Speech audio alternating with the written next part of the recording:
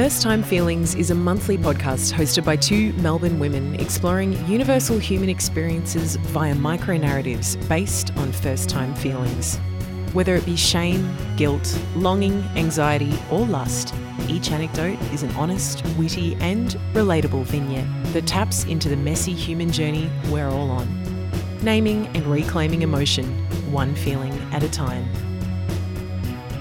Hey there, and welcome to episode 4 of First Time Feelings. If this is your first time tuning in, the podcast is hosted by myself, Crystal, and my good friend Ruth. The show delves into our lived experiences that produced an emotion for the very first time. After we tell our stories, we follow up with a casual chat about the significance and meaning of these experiences. Today we go into the murky terrain of our 20s, a time where everyone feels a bit fraudulent. Whether you're working in an office building called the Tower with a nameplate that boasts your position as a statistician but you literally can't add, or you've done something semi-terrible and you can't tell anyone what. From the workplace to the sharehouse, from the misunderstood CV office nightmare to post-teen bad behaviour, we explore how bad it feels to recount bad behaviour when you always try to be your best self, or how alarming it is to literally be an imposter. Today's episode brought out some lols and some shamefaced emojis.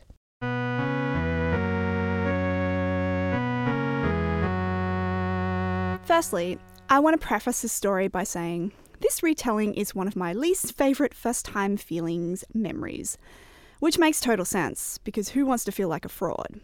But alas, we've committed to this podcast to expose ourselves and our plethora of first-time feelings to the world in all our vulnerable glory. So here goes. Just another Friday night. People often refer to their youth as a blur, a drunken, sometimes drug-induced blur, and seemingly I lack originality and can describe much of my youth as such. Albeit the fact, as much as I like to partake in the party, in parallel, I was very much enacting the life of a responsible 20-year-old. I was completing a Bachelor of Arts, I was holding down a part-time job, and I was paying rent and bills on time. I pulled my weight in the share house I was in. In fact, I felt like in that department I was far superior to my housemates, who were constantly late with their bill money, ate all my food, and borrowed all of my various useful possessions without permission. I felt like I was balancing my hedonism and responsibilities quite successfully. Weekends were full of adventure and misadventure, and this particular weekend was no different. My housemates and I had made no real plans, but there was always a standard plan every weekend of getting drunk somewhere, somehow. As we lived a stone's throw from a bar that played good music, had the occasional gig, and had attractive bartenders who free-poured if they liked the look of you, our plans often saw us getting drunk at the Flying Scotsman in Mount Lawley, Perth. The three of us naturally had a few drinks at home, shook off the social anxiety cobwebs and headed out on our merry way to, as we say in Australia with fond sentiment, the pub. I don't recall eating much that day, some light sushi and accoutrements around midday, and not much else. As the night wore on, this knowledge that I had not had anything substantial to eat that day was like a faint recollection, whisked away in a haze of cigarette smoke and a steady flow of shots. After shots, there were beer chases, then a cigarette outside, then back inside to dance, then more shots until the cycle had been completed. I may have sung karaoke, or that may have been another night at the Scotsman. I may have thrown up green seaweed salad straight into the sink, or that may have been another night at the Scotsman.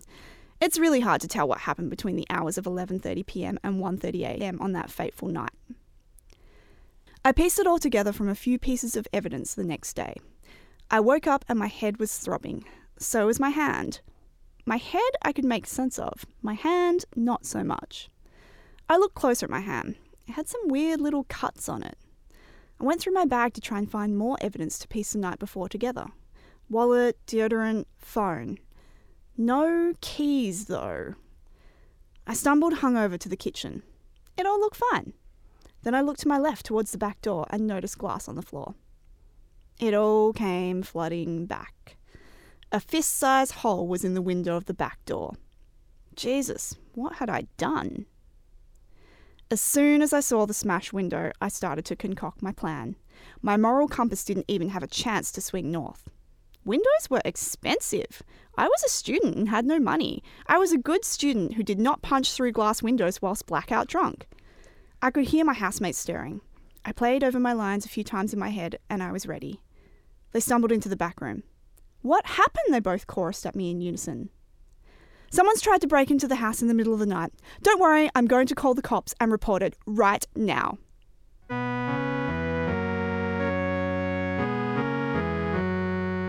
Well. I would like to confess that I have done the same thing. Really? Yep. I did it. That immediately makes me feel so much better. I did it also. I did tell my housemates, though, that You've got one up on me then. Yeah. So it was like a secret shed, a burden shed.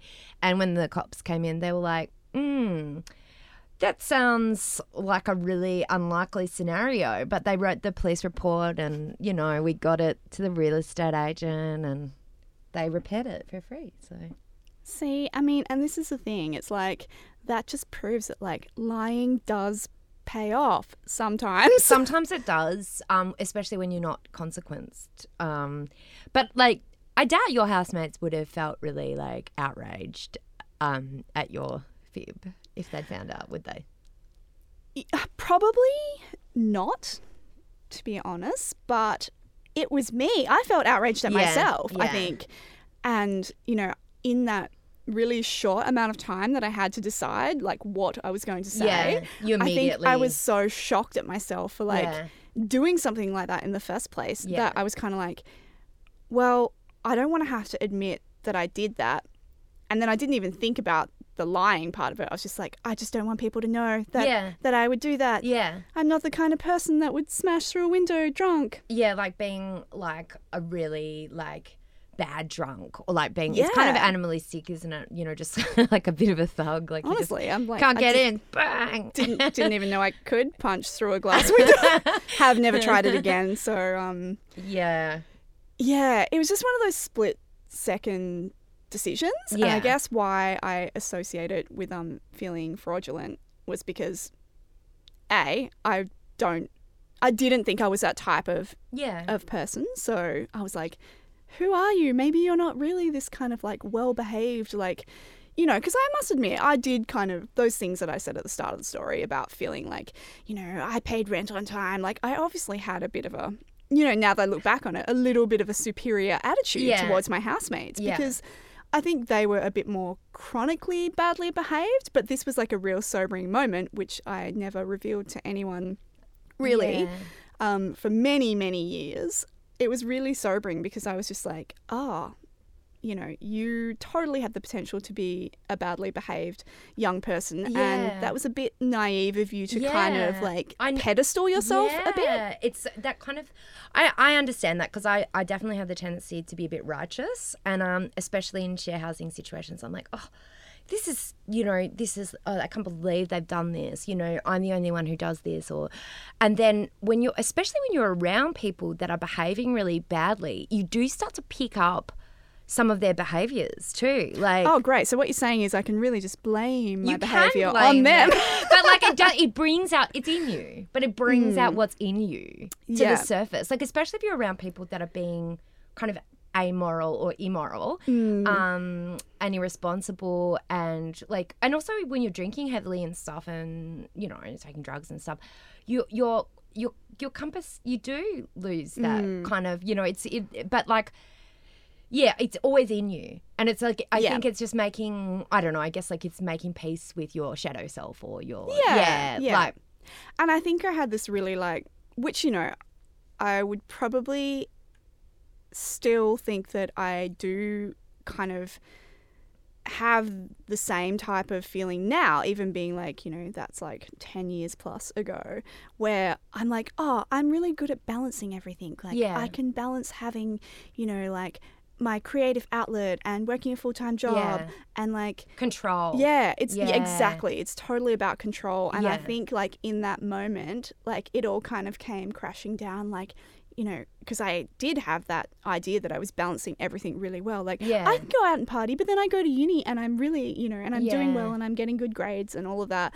But it all kind of came crashing down when I realised I'd gotten really drunk and lost my keys and punched through a window. Well, losing, I think, like when you're a person that wants to have control too, and that kind of like blackout drunk too is terrifying because you're like, your body is doing all of these things that you have no control over. Yeah. You can't police it, and like you don't feel responsible in a way Yeah. because you're like, I didn't do it, my subconscious did. So yeah. So I've held that that little lie inside for a long time. Yeah.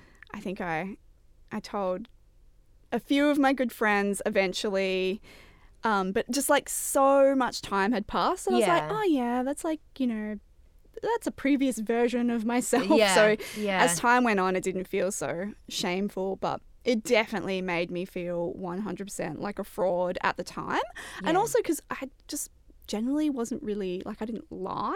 Yeah. And so that was like, whoa. So on top of that, it was like, okay, so you've committed this like criminal act, even though, you know, it's break and enter into my own share house.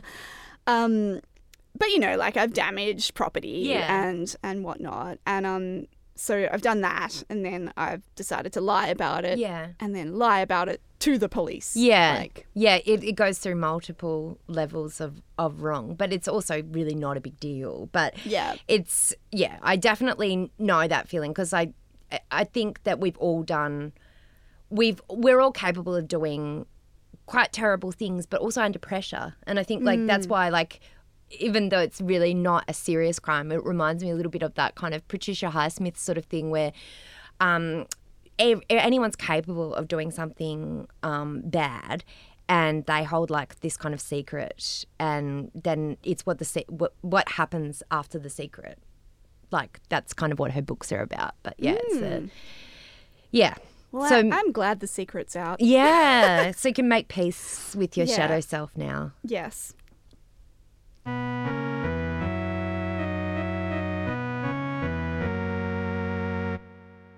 The Tower.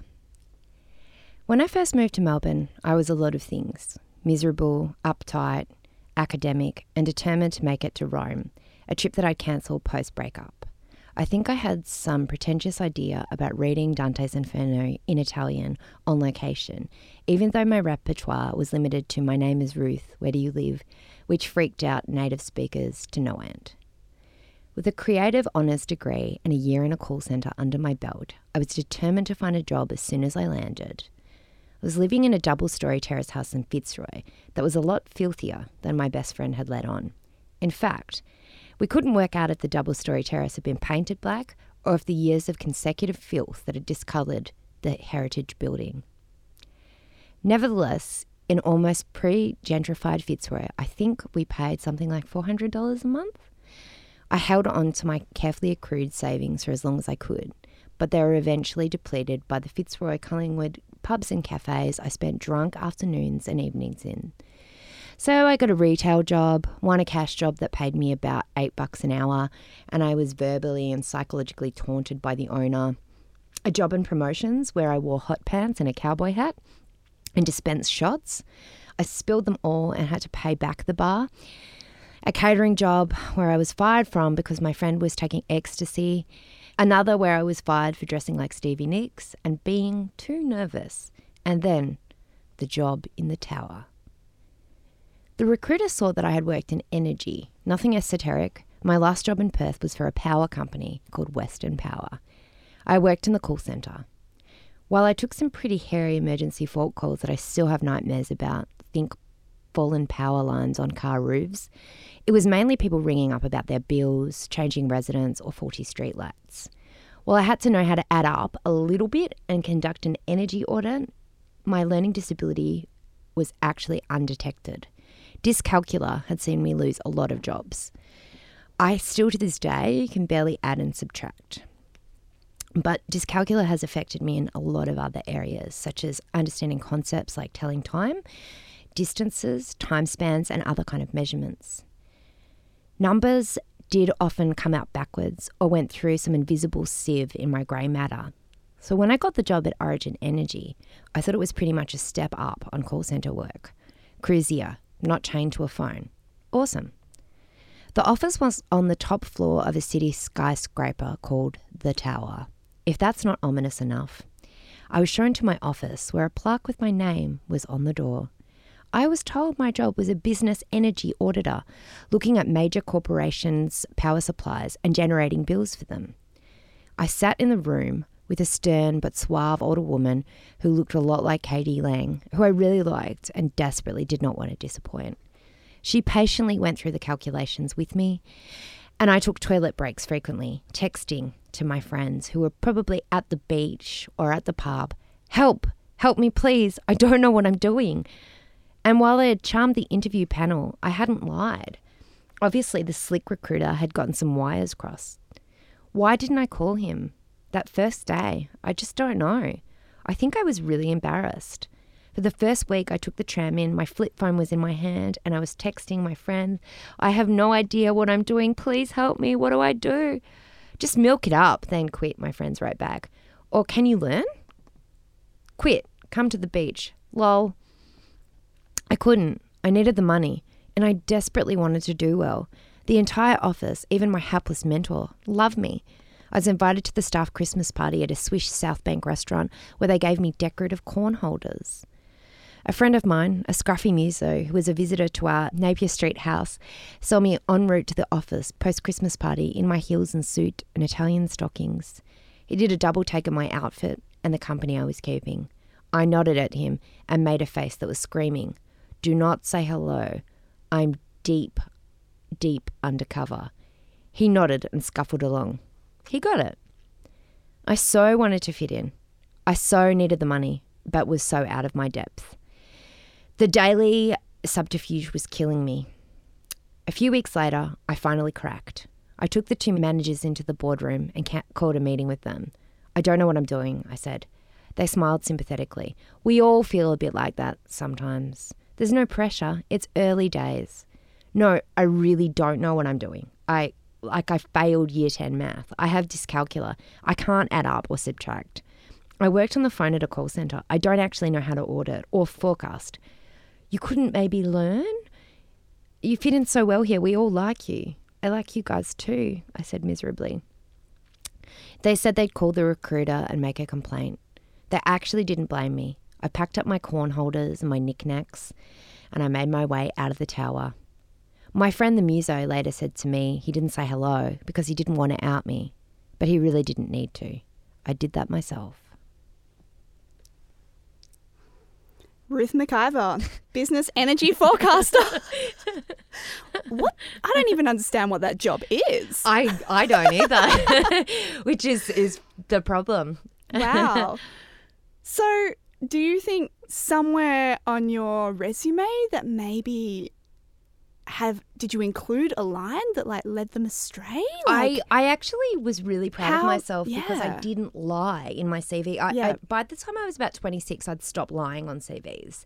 And I was really, really proud of that. And I remember showing him my CV. He probably didn't get it because while that was like maybe not an area that he knew very well. So, right. And because I'd done billing and stuff like that, which really was pretty much like trying to give people extensions so their power wasn't cut off and stuff like that. There were points where people did ask me to do calculations and stuff, and I would put them on hold for like 20 minutes and like maybe try to hang up on them. Or I would, because you know, you were given a formula to do it and like a calculator, but that when you have the problem that I have, that doesn't matter. Yeah, that's not helpful. That doesn't help. So I'd just be like, you know, "I'm sorry, I'm placing you on hold." And then, you know, so like, "This call is being transferred." Your call has been disconnected. Goodbye, beep. Yeah. I just somehow managed to kind of worm my way out of that component of it. So yeah, I definitely didn't, you know, talk that up. He just was like, "I've got a job you'd be perfect at." And I can be quite charming in job interviews. So I charmed my way into the job without really knowing what it was.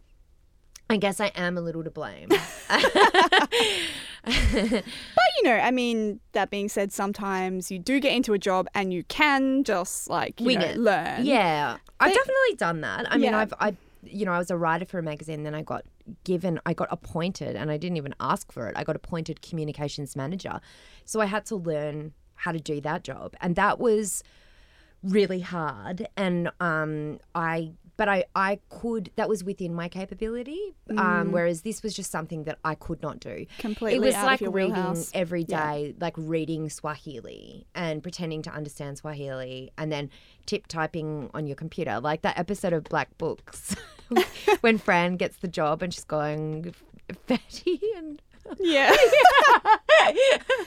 Yeah. I also do love how they they really set it up like you were going to be a new permanent fixture there. Oh, I yeah, mean, it they was a put permanent job. your name on the door. Yeah, and I mean, because I'd been floating and stuff, and I, had all this money, and then I just frittered it away, and it was such a party house and such a party time, and I really, really craved structure, and I was broke, and I'd been working full time, so I wasn't used to that, and I was doing all these crazy jobs, and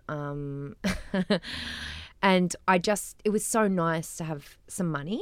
I just really, really, really wanted to be good. I wanted to be normal. And, it was so not me, and I was wearing these business clothes and coming home to this house that was just, people were having like hoedowns and jams in the kitchen. The power was going up because the power was always surging because we had so many instruments plugged in. Well, And you should have done some forecasting to see how much power you were using. I know. I remember at that house, like we used to have these Friday night parties, and in winter, because we didn't have any heat, we used to turn the oven on. And once my friend Aggie, who you know, Yep. and I fell asleep in the oven because we were sitting in the oven. Like it was just wild. So Did you get extremely hurt? Is that for another story? We were just sitting sort of like crouched, with the oven door. We were Yeah. sitting like on the oven door, so like sort of half in the oven. Oh my God, Yeah. that could have ended very, Very badly. Yeah. Um, A bit Hansel and Gretel or something. yeah. It's also interesting how, in my story, I managed to keep my secret for a very, very long time, whereas you quite quickly. How long was it? Like, was it a couple of months? No, no, like, not even. It was Okay. like maybe 8 days. But because of Christmas and stuff, so this was like pre-Christmas. So there was breaks, in time and stuff. So I came back on New Year, the day after New Year's Day or something, and yeah. Oh God, I just remember that. It was so horrifying because I was like, I think if you had a big New Year's Eve anyway, going into the office, as we were talking about earlier, is really kind of horrible. But like, I had such bad anxiety because I was also coming into a job that I had to quit, and so I think I lasted for a couple of days, and everyone was Yeah. going to the beach and enjoying themselves, and You're yeah, like, it was I've so got to quit desperately. my high-profile job as an energy forecaster. Yeah. So it was I just couldn't take it, and everyone was saying to me, you're a temp, you could just drag it out for as long, but it was getting harder and harder, and I just couldn't handle the double life. It just didn't. Yeah. It wasn't sitting well No, with you. it It's wasn't. not who you are. It was yeah. I was so anxious about it, and I mean, I think. I always felt like when I was in office jobs, like, those posters of those little kids and they're like babies or toddlers and they're wearing like suits. Like there's a, You felt like one of those posters. I always felt like that. Like I always Yeah. felt, and I finally found my way, like in offices and stuff, and the way that I would dress that was still me and stuff like that. But in those early days in your 20s, you don't know. You kind of have an idea, this is what an adult looks like, or this is what a corporate adult looks like. And because I was so non-corporate, it was such a bizarre kind of performance, and it felt so wrong on so many levels. And, the life that I was leading, it was so wrong. Like, I shouldn't have been in those jobs, but I just kept trying to kind of, like fit in or something. So I do think there's something very brave, though, about what you did as opposed to what I did. Not that we're, comparing our experiences of feeling like a fraud. It's no judgment, safe space and all that. I do think it's really great that, you kind of recognize that. You're like, all right, I've given this a fair go. I've given this 8 days worth of a go. Yeah. And I've recognized that, like, I cannot fake my way through this situation. I mean, it would be very brave to like face up to all these people and go, look, I'm actually like 100% not qualified for this, and please fire me. Well, it was horrible because I think because like I said, they were so nice and they really liked me and I really liked them, and they were so nice to me. But I did also feel like the recruiter was like a bit shitty with me, and he was kind of like, why didn't you say something earlier on? And I was like, well, why did you put me in this job? Like, but yeah, I think I really liked them. They weren't like a small business. They weren't like a, mum and pop kind of organization, but they were still really, I felt like it was the decent thing to do, because they deserve someone who knew how to do the job. But yeah, I mean, I kind of feel bad that I let it go on as long as I did, but I had to eat at Christmas, so it would have been a terrible time to quit right before Christmas. Well, we didn't even really got to get that public holiday pay. We didn't even really have a proper Christmas. It was like one of my only orphans' Christmases, actually, but I remember being so excited that I could buy food for the day, because I'd been such a like, that poor as a energy forecaster moolah. Yeah. I forecast lots of money, so yeah. Awesome. Well, I think that is the end of our 4th episode. You've been listening to First Time Feelings. Stream our podcast from Apple Podcasts or anywhere you stream your podcasts. Find us on Instagram at First Time Feels Podcast. Tell your friends to listen, but please don't tell our mums.